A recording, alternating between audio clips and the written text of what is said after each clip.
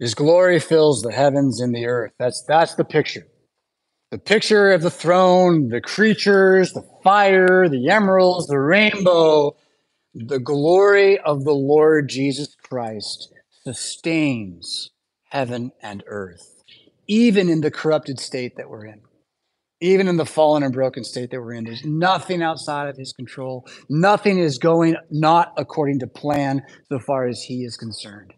And that is the message of the rainbow in the first place, as Noah is given this sign that no matter how bad it looks, the flood's not coming back.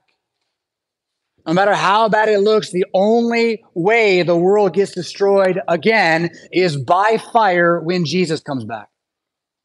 That should give you great confidence as a Christian in a world where everyone's afraid the world's going to blow up in 5 years because of for millions of different things and not because of the things that everyone else thinks is the problem. So if we're going to blow it up, we're going to fight over it till we blow it up. But the thing is, we can't blow it up. Not really. I mean, we might blow up a lot, but humanity is going to survive, and the church of Jesus Christ is going to survive. That's the promise of the rainbow. And as much as anyone flies it around, we should believe it all the more, because it sure looks like they're calling down fire with the rest of what they're doing. They're asking for it. They're saying, send down fire. Here, rainbow, we dare you. Now they're changing that rainbow. Notice they're changing the colors. They're taking them away. What happens when there's no more rainbow? Well, we got it. They're taking my rainbow. Yeah, as Jesus Christ lives, it's a promise from heaven. Every time you see one, and I say, shout it out loud wherever you are. Soon enough, you're going to see one on my Jeep. I'm going to put it there. It's not going to be the same one they use, but it's going to be a rainbow for sure. I chased the rainbow. So for 3 weeks, we're going to follow the rainbow out of Noah's promises into the rest of the Bible. And what we find is it goes to the highest heights of heaven just right away. In the book of Ezekiel, you get everything about how God is. And it's like, but make sure you realize it's all a rainbow. That's the end. That's where we're going to finish the sermon today. We're going to get there by going through Isaiah into that Revelation text that we looked at. And then we'll go from there to Ezekiel, kind of reverse order of things, but not really, because Isaiah is the one who first sees this. Moses probably saw it on the burning mountain, but Isaiah is the first one who records this throne room of God. That's going to start then, Isaiah 6 on page 571 of your Pew Bible. I mean, this is a Bible study effectively, so please take one out and look up page 571. If you got your own Bible, that's always better. And don't be afraid to take some of those note cards in the pew and make a note. A good note is chapter 6, verse 3 of Isaiah's vision. This is called the Call of Isaiah. We looked at this about, 9 months ago, if you recall. But I just want to touch on here verse 3 again, where he sees these seraphim, he calls them in verse 2, and they're crying out to each other in constant song. And this constant song that never ends says, well, first, holy, holy, holy. Notice the 3 in 1. The Trinity is just right there. And that word holy means so unique and different that it's not creation. That's the meaning of the word holy. It means not created. Now that we've been declared holy by God, isn't that something? Yeah, by proximity to him, as created things, we are holy from his uncreated nature that he shares with us. He sets us apart. But he himself is set apart threefold, not just 2 plus 2, but what happens when you cube it? It gets big and crazy fast. Holy, holy, holy. It's all meant to display how far away he is from us, how impossible it is to get to him, how he's not inside of creation, right? In the tree, in the rock, Yoda style. It's not what he is. Holy, holy, holy. He is set apart, but the whole earth reflects what he is. And so when you sit outside and you watch, did you see the sunset last night and the clouds to the west, the pink? It was beautiful. It was absolutely beautiful. And you sit and you see that and say, oh, I feel God in that. Well, God bless you. You're right. God made it. Absolutely. Every feeling you have, God made those too. So you're right. You feel God. But see, you mean something different. You mean God's like there for you to be saved in the sunshine. And I'll tell you, you've been sunburned. God's not in the sunshine. He made the sunshine. It reflects his glory. It's for your good. That distinction, holy, holy, holy, is peeled back here in these texts in just mind-blowing ways. And Isaiah is not going to see much more. He sees smoke, he sees an earthquake, and he sees a big, big cloak. And when you see Jesus in Ezekiel, he's not cloaked. He's like transfigured, right? Fire coming out of him. But right here, he's got it all cloaked. It's hidden. Mercy, is what this is. Mercy, showing the divide between man and God, which did indeed in time exist because Christ had not yet come to fulfill the completion. We're going to see that more in a moment. But first, let's just talk about these seraphim real quick. He describes them in verse 2. They're going to be called living creatures later. Each has 6 wings, so they have at least 6 wings. Later it'll say other stuff. 2 cover the face, 2 cover the feet, 2 they fly. Let's see, I believe that's all we get of them. Yes, that's all we get of them here. So just a taste. And what I want you to see then is it's like there's this massive throne room with all this glory, the greatest experience ever, and the door just cracks open, and Isaiah just gets to see in. Just like that, and he's done. He's done. No rainbows yet, right? It's there. He didn't even have time to think about it.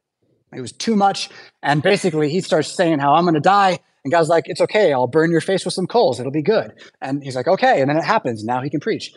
That's his story, right? But we're going to jump from this now to that Revelation text where you heard the same song by the same creatures. Holy, holy, holy. So we're going to go look at that. Revelation is going to be at the end of your Bible. Don't have a page number for you immediately, but I'll get that for you. Page 1030 is where chapter 4 is. And we're going to go through this verse by verse, hopefully loosely, not chasing too many rabbits, but I want to let the whole picture form up. And then we'll go back and we'll look at Ezekiel and we'll kind of ask, well, what's different, right? What happened is the important question, really. John says, after this, I looked and behold, after this, what's the after? Well, chapter 1, he's on Patmos, right? We've done this before, and he's in prison effectively. The church is okay, but persecution is coming, and he has this amazing vision of Jesus. Jesus looks like an old man who's a young man who's filled with like fire in his eyes, and his legs are burnished bronze, and he shouts like waters of many waters, and he says, don't worry about it. Don't worry about it really loudly. And then he says, write these things down. And he writes 7 letters to 7 congregations in Asia Minor. We've talked about those. In fact, our Run Toward the Tomb series, right? We looked at Philadelphia. We looked at Laodicea. So that all just happened. After this, behold, I saw a door standing in heaven. Now, I'm going to have to get ahead of myself a little bit. I already said, what's the difference? And we haven't gone back to look at Ezekiel to tell you the difference, but this is the difference. There's a door. There's a way up. In Ezekiel, there's no way up. What you're going to see happen in Ezekiel is that we are so segregated from God that he's completely outside of us. And there's like a crystalline cosmology between us and the living creatures, the angels. When Ezekiel sees the angels, they're underneath this dome and they can't get quite to God, or God has separated himself from us, like a cloak. Only now the cloak isn't like a dark cloak. It's this crystalline firmament, this sky that's between, and is chaotic and fractured. But now, again, John sees a door. And I love how he says, I heard a voice speaking to me like a trumpet, right? So it wasn't like, hey, John, come on up. It wasn't like that, right? This was like, I'm going to go really date myself here because there's probably only like 3 guys who played Mortal Kombat 2 on the Super Nintendo. But if you did, then you remember Scorpion, who threw a chain across the screen to grab the other guy, and grabbed the other guy that pulled it. And whenever he pulled it, he said, get over here. Just like that. Come up here. Through the door, up into the chaos of glory. Okay. Why do I shout? It was like a trumpet again. I don't know. Did I sound mean? I didn't mean to sound mean. I meant to sound like follow me. More like that. Right. And so that's what he gets. Get up here. And I will show you what must take place. It says after this, one of you at first service, you're like, Pastor, when you quibble with the translation, my translation isn't always different. And so that's the problem, isn't it now? It really is a problem. It's why translations are a challenge. It's because there's so many of them now. What do the words mean? But this word after in English only means later in time. And you just need to know it doesn't only mean that in Greek. It also can mean like standing behind me. So I prefer to see, I will show you what takes place after this. Instead of being like about the future, it's more like what you don't see that's going on right now. I will show you what's taking place behind the churches in Asia Minor. And at once I was in the spirit and I saw a throne. Not the future, not the past, right today. Yeah. I saw a throne. And you're going to know from Ezekiel, which we'll get to, this throne's made of sapphire, as like one giant sapphire. And the one seated on the throne He's effectively made of fire. Ezekiel will tell us that his bottom half is kind of like, you ever see like a genie where like they're made of like cloud on the bottom half and they float around, the top's like the human half, right? Art does it sometimes. It's kind of like that, only the bottom's all fire. And then the top looks just like a man, only he's a man made of fire that's become solid, which I don't quite know how to picture that. I can taste the picture, right? But I can't quite do it. So he sees all of that. We'll come back and show you where I got that. But he adds this piece, that he who sat there had the appearance of jasper and carnelian. So now his body, as opposed to being just like burnished bronze, molten metal is kind of the Ezekiel version. This molten metal has become a gem. Several gems. He can't tell you which one. Very rare ones, but not, sapphire and emeralds. Just these precious stones. This is the incarnation of Jesus Christ in the human flesh, is what that is. That's his eternal body. The first man of the dust, the second man of heaven. When he comes again, you will be as he is. These are promises in the rainbow. We haven't even gone anywhere yet. This is just starting. Let's go back. Okay, so come up after this there. He is jasper, carnelian. I don't even know what color these are. Jasper's black, I think, maybe. Carnelian, there's debate about these. But notice around the throne, there it is. A rainbow that's also turned to crystal. In Ezekiel, it's a fire. It's a rainbow. Now it's solidified into a new creation, right? A new creation that emanates from the risen Jesus Christ's very human, very male body, is no longer a promise, but is fulfilled in him, and he prepares the place with many rooms. There it is. This crystalline emerald rainbow through which he looks at you all the time. He always sees you through that. That's the meaning of this. This is who your God is to you. Coming back to it again. Now, new stuff. This is different. These guys were not there in Isaiah, and they won't be there in Ezekiel. That around the throne are 24 other thrones. And seated on them, 24 elders, male, it says, clothed in white garments with golden crowns on their heads. Well, by chapter 7, we're going to find out there's a lot more than 24 people. There's a lot more than 144,000 people for you Jehovah's Witnesses on the internet. Yeah, there's an uncountable multitude clothed in white garments that they have washed in the blood of the Lamb, I quote. So we can assume right now that's this group just early in representation. These 12 and 12 represent that great uncountable number that's going to be singing as soon as the seals are broken on the scroll. Okay? And so we're there. This is us. We are the 24 elders. You might picture them as Judah and Reuben and Joseph and Peter and James the Lesser, not James the Elder, Peter and James, son of Zebedee. You might picture them as the apostles and the patriarchs. That's fine. They are those guys. That's who John sees. Just don't be too modernist about this, where you're like, this only happens literally at one time in history. This is all the time symbolized. All the time symbolized on either side of the throne of God is a people made up of 12 that he sent, and they're on thrones with crowns. They're not hiding in caves saying, fall on us, hide us from the wrath of the Lamb. They're not worried about collapsing dollars or stolen markets or free and fair elections or any such thing. They're walking like pilgrims toward a better place, seated on thrones. And we're going to see these thrones, if they're anything like God's throne, they got wheels. That's Ezekiel too. You have a throne. It's your body. It's redeemed already. It still feels like before the resurrection, but you can believe it's after the resurrection for you too, because he is risen. Hallelujah. All right, so let's move on. I don't want to get I said the rabbits, I'm chasing them already. From the throne comes flashes of lightning, rumblings, and peals of thunder. And before the throne are 7 torches of fire, which are the 7 spirits of God. So the throne itself hasn't changed from Ezekiel. This throne is, let's use the word glorious, and then let's use the word awesome, And then let's remember that awesome, before surfers got a hold of it, used to mean scary, not good, scary. You know, when you go down a 100-foot wave, that is awesome, actually, right? But it's become sort of like, oh, pizza, awesome. Well, not so much. Right?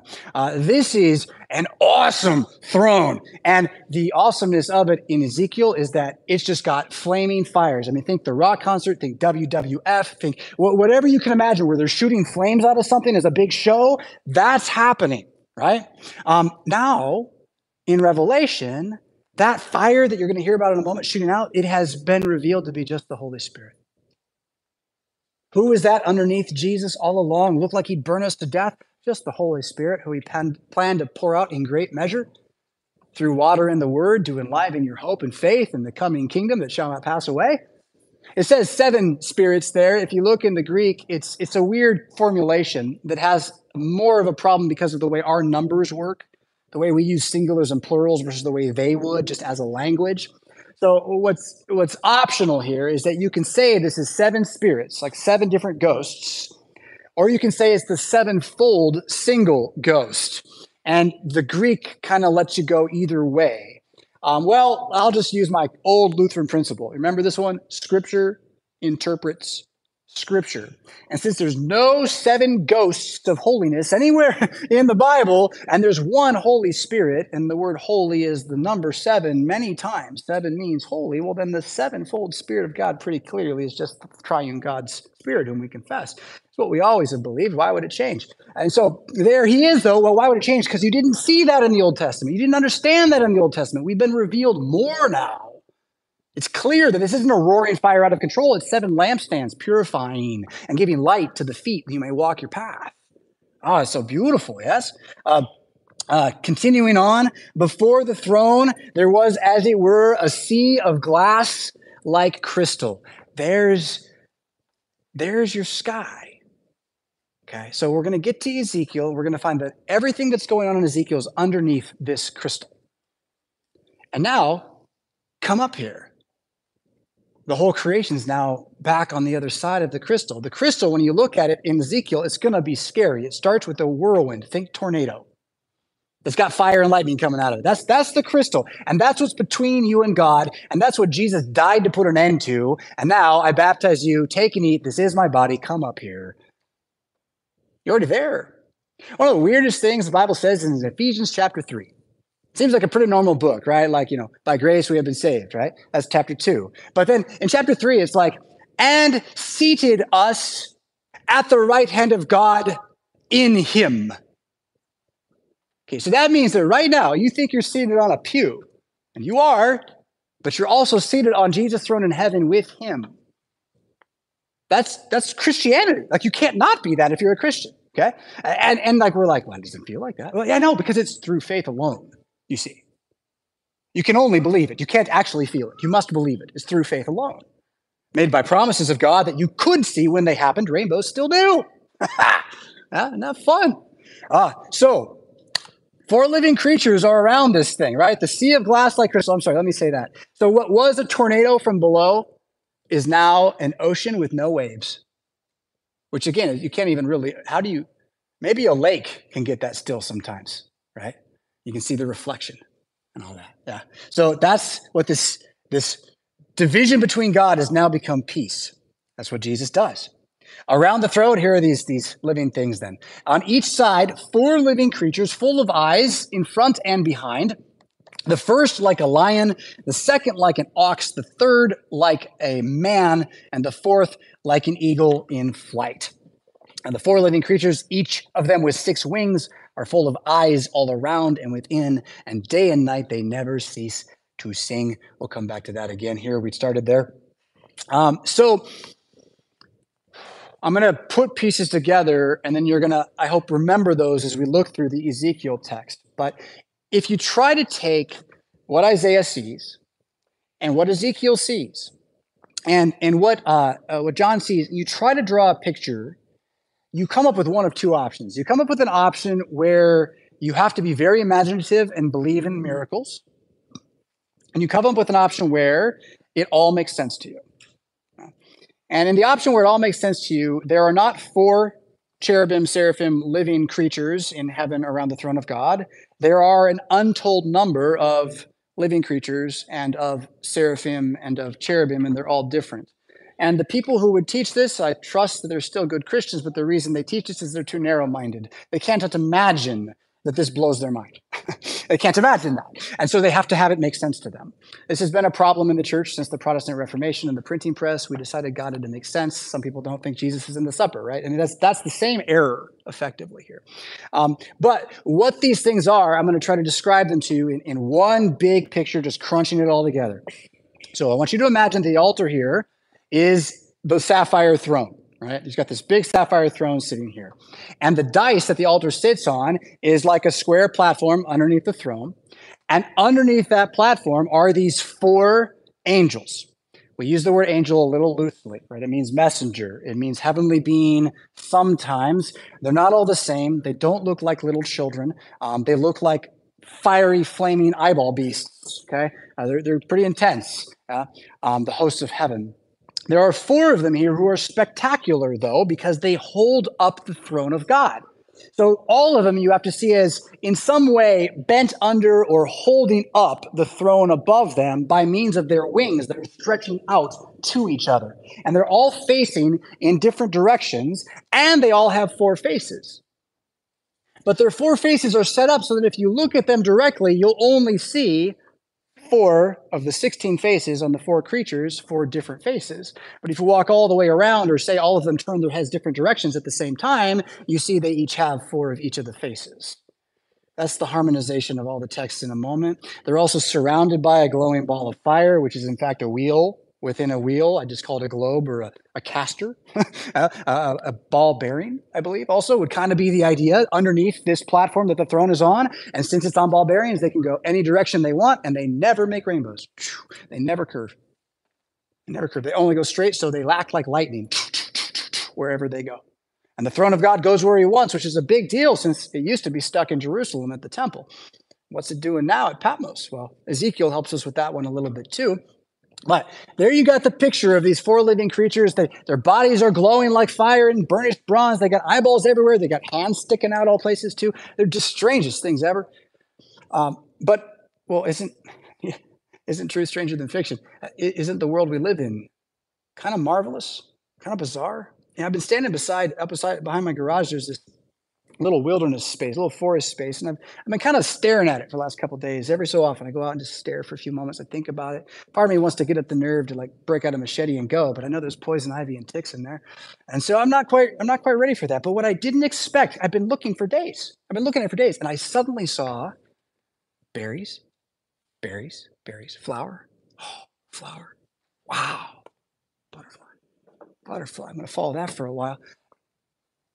The glory of God in nature is unmistakable if you just breathe for a minute and look at it. The trick is the liars out there have told you don't have time for that.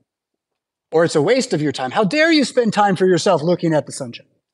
You got things to do. Right? That's the yelling that the world is doing to us.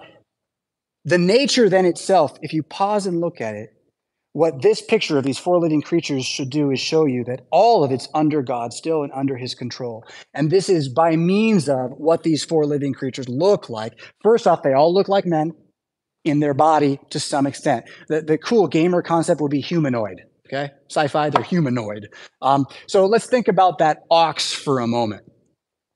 We have humanoid oxes in our imaginations already. We call them minotaurs.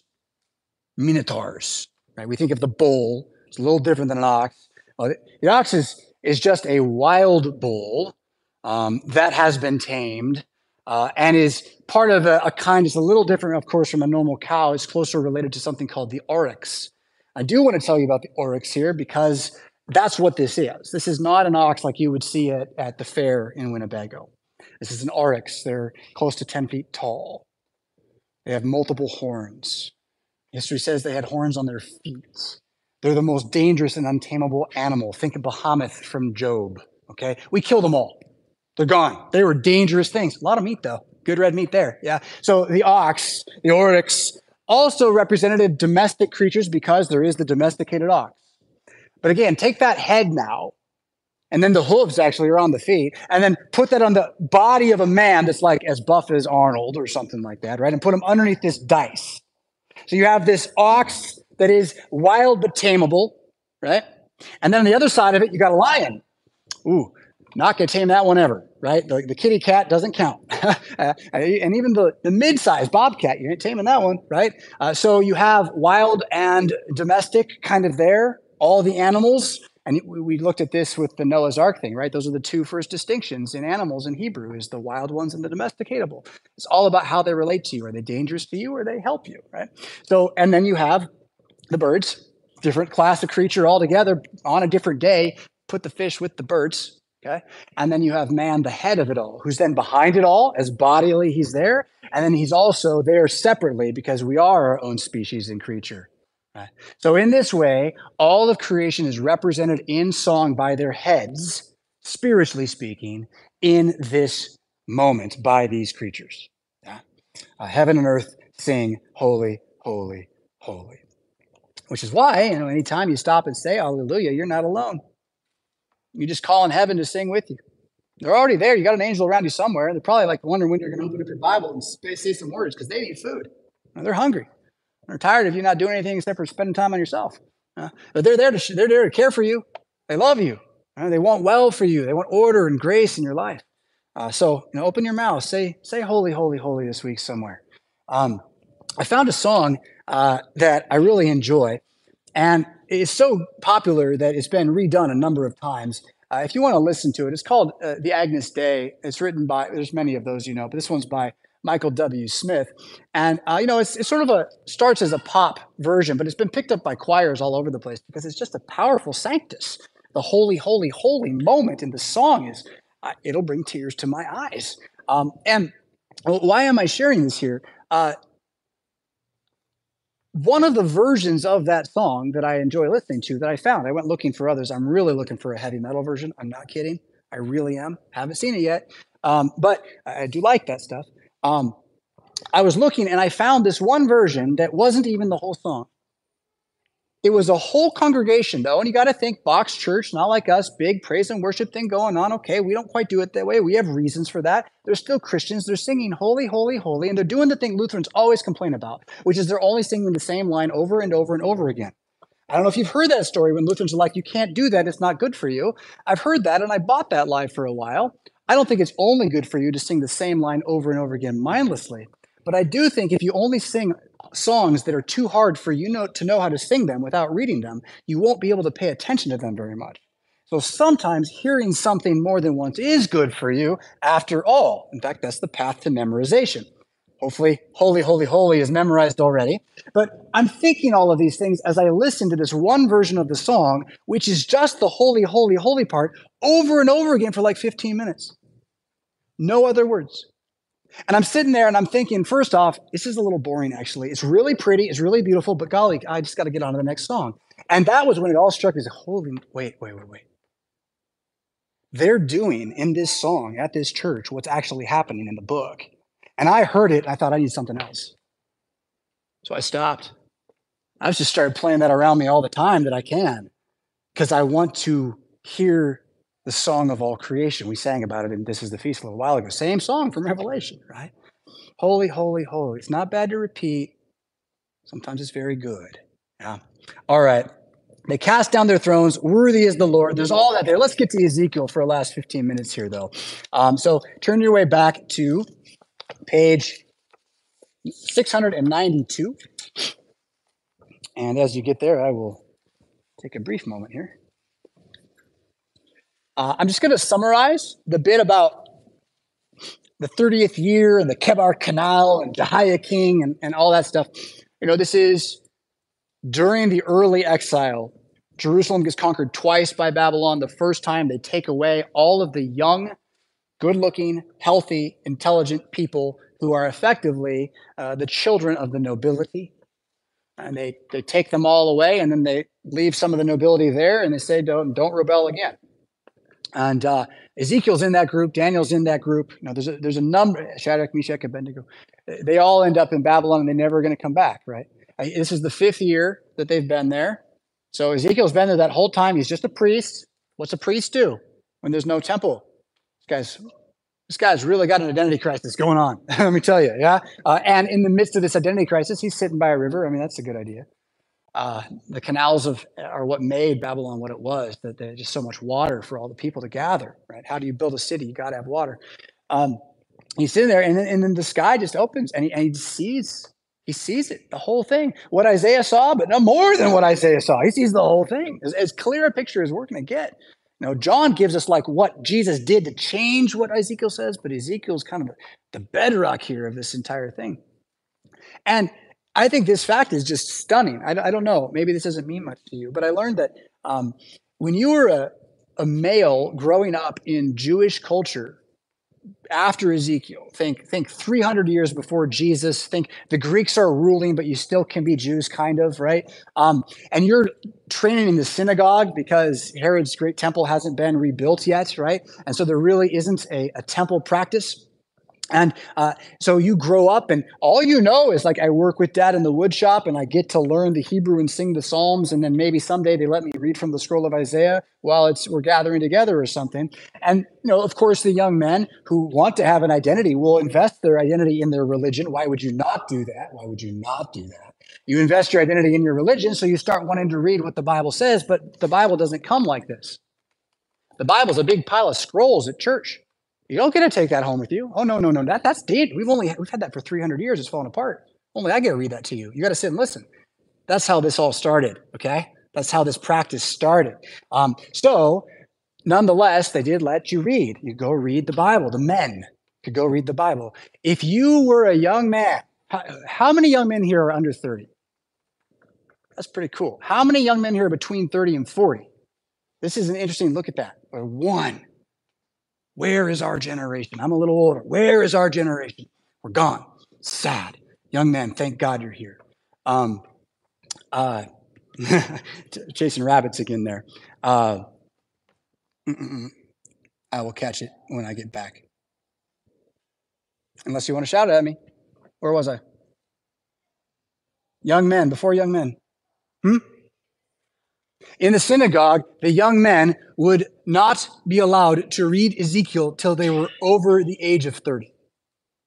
You weren't allowed to see this. Nobody talked about this. Why? Because it's nuts. It's nuts. It's crazy. Think about this guy. Would you believe this? He's sitting by a river. He falls over. 7 days later or so, he wakes up. He says, I saw God. Follow me. Like, the only way you do that is if everything he said comes true, which is what happens to Ezekiel, right? But it's nuts. And they didn't want their young men just going off chasing dragons, like literally. They wanted their young men to be founded and firm in Moses, which is understandable. Just like we should take Jesus' words seriously. We should take Solomon's words seriously. And we should let this be the cream on the top of the cake that we sing about. Yeah. So take this for what it is more of that image of what the rainbow means. What's the power behind the promise that God's going to save? This is the power by which he promises it, all right? So starts in verse 4 then.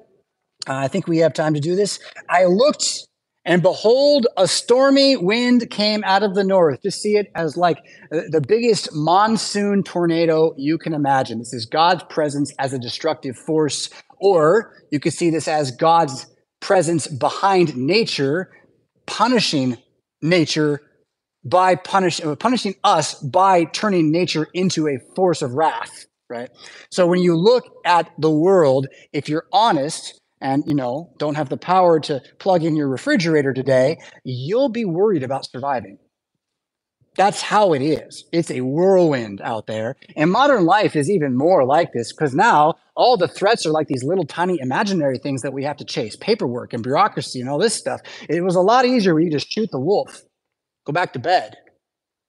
It's not like it anymore, right? It's a whirlwind. It's an absolute whirlwind out there, a great cloud that's going to reference Moses and Mount Sinai, where God comes down in the pillar of cloud with brightness all around it and fire flashing forth continually.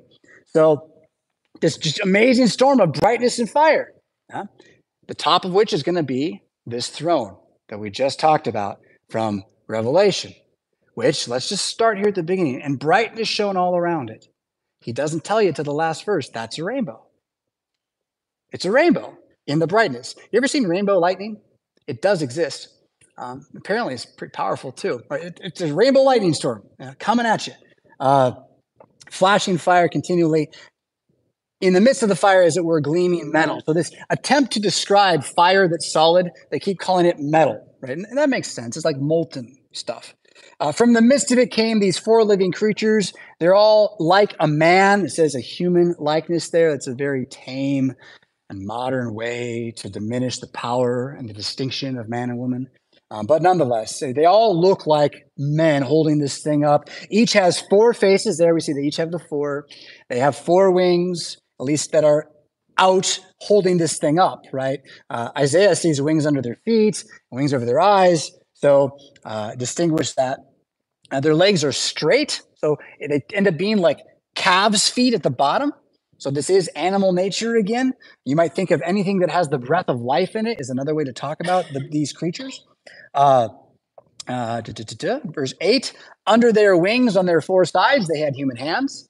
It's like a hand in your armpit. I don't know how to imagine that one. But they have human hands, and the four had their faces and their wings thus. All right. So from here on, it's going to get annoying to read this. So bear with me. Their wings touched one another. Each one of them went straight forward without turning as they went.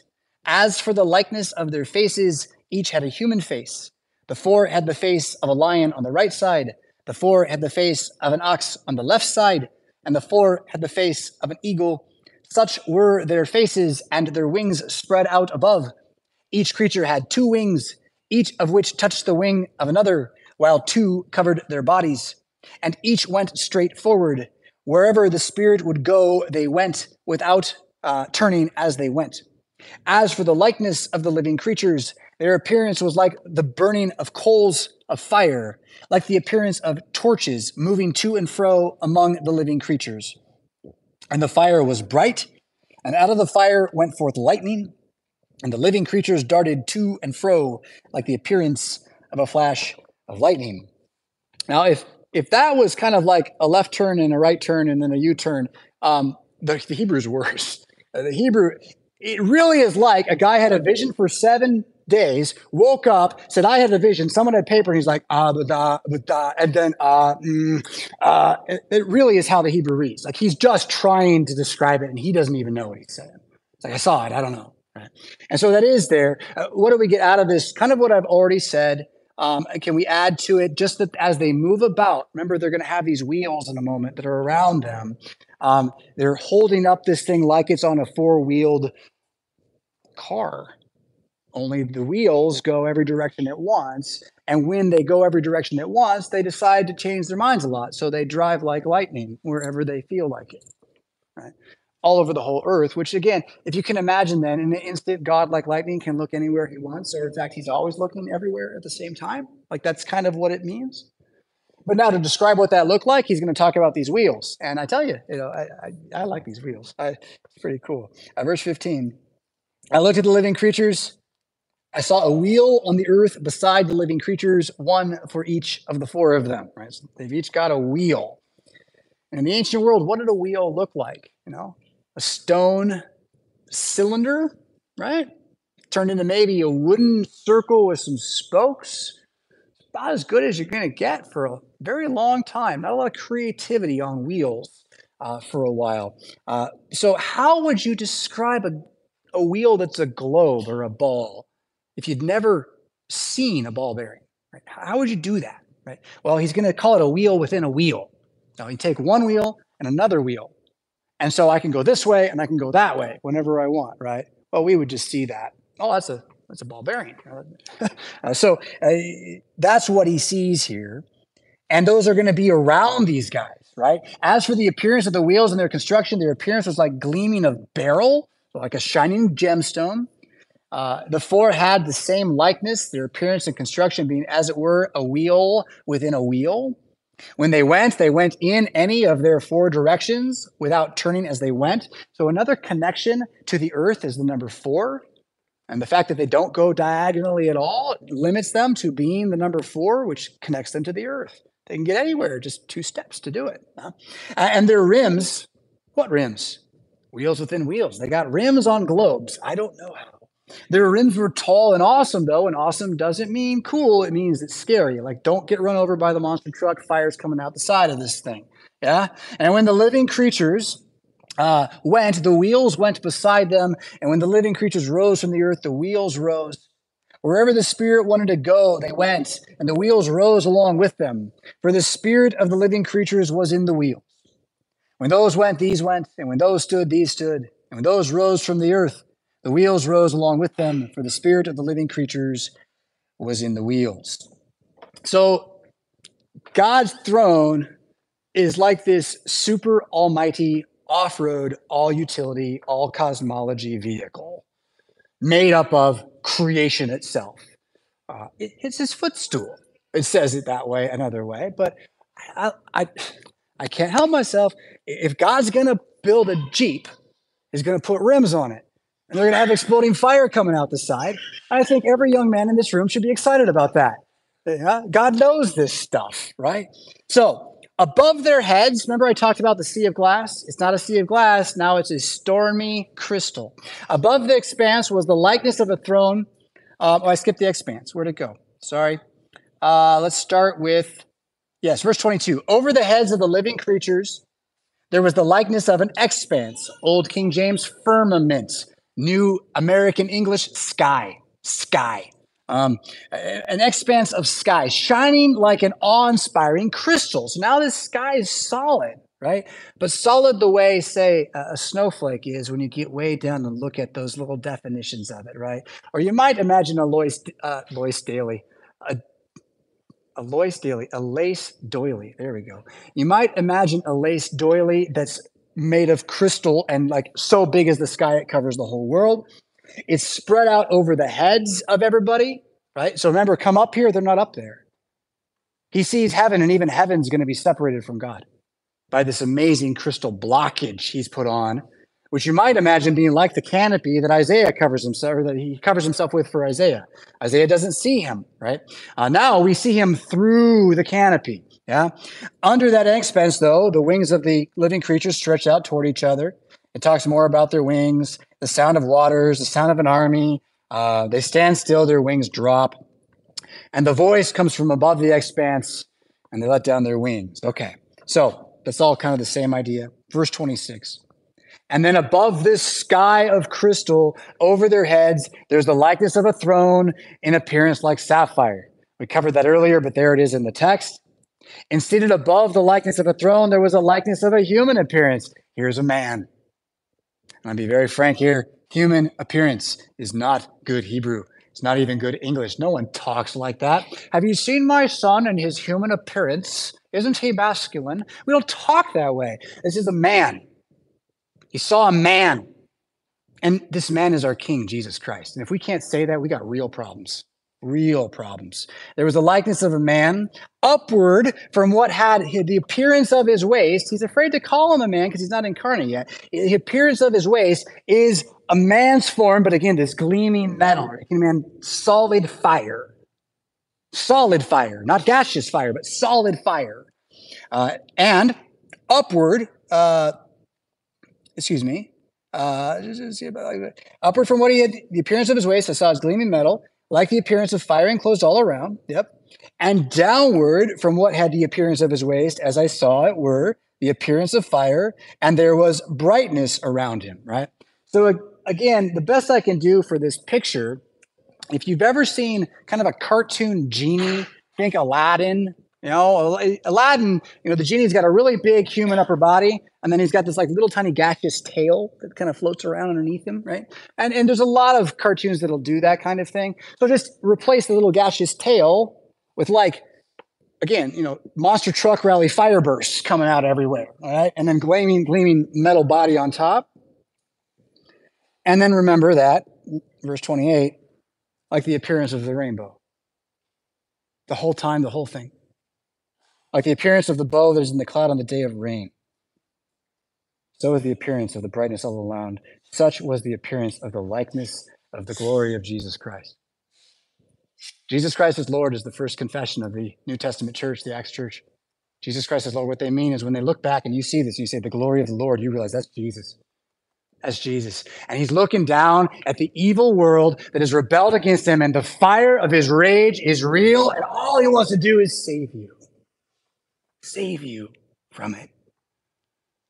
And so he puts that rainbow between him and us to remind him of that. So he'll stay his hand even when evil things happen so he can save you again. So the earth would last long enough.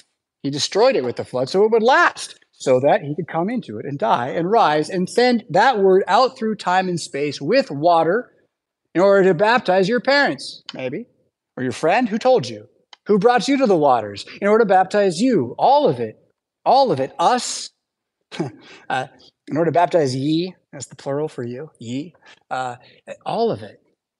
So as we continue to chase the rainbow, we're not done yet. We're going to be in Ezekiel and Revelation a bunch, though, as we do it. My hope in all of this summer is that we become a congregation that's just not afraid anymore. Like, what are we waiting around for? What are we worried about? What are they really going to do? And frankly, I don't think many people are going to do much except for just try to get what they can without doing much from any corner they live in. Because that's what wicked people do, is they don't work and they steal quietly. And they tell themselves they're not doing it. And as that's happening to our society, regardless of who thinks they're doing what, we're watching an infrastructure collapse built upon people not doing good where they are because they don't think they should or they don't think they have to. I just don't want to be like that. I want to be people who just do good. I don't care if you pay me. I mean, I do. I need to eat, right? But shouldn't I do good anyway? I won't do good unless you pay me. Like, what is that? That's America is what that is. It's America is what that is. So I want us to be a people that reforms America. And the way we're going to do it is by trusting that God is with us. And that no matter what stories they send our way, even if they hijack the greatest promise in the entire history of the world, all they've done is given us the weapon with which we will defeat them soon. In Jesus' name.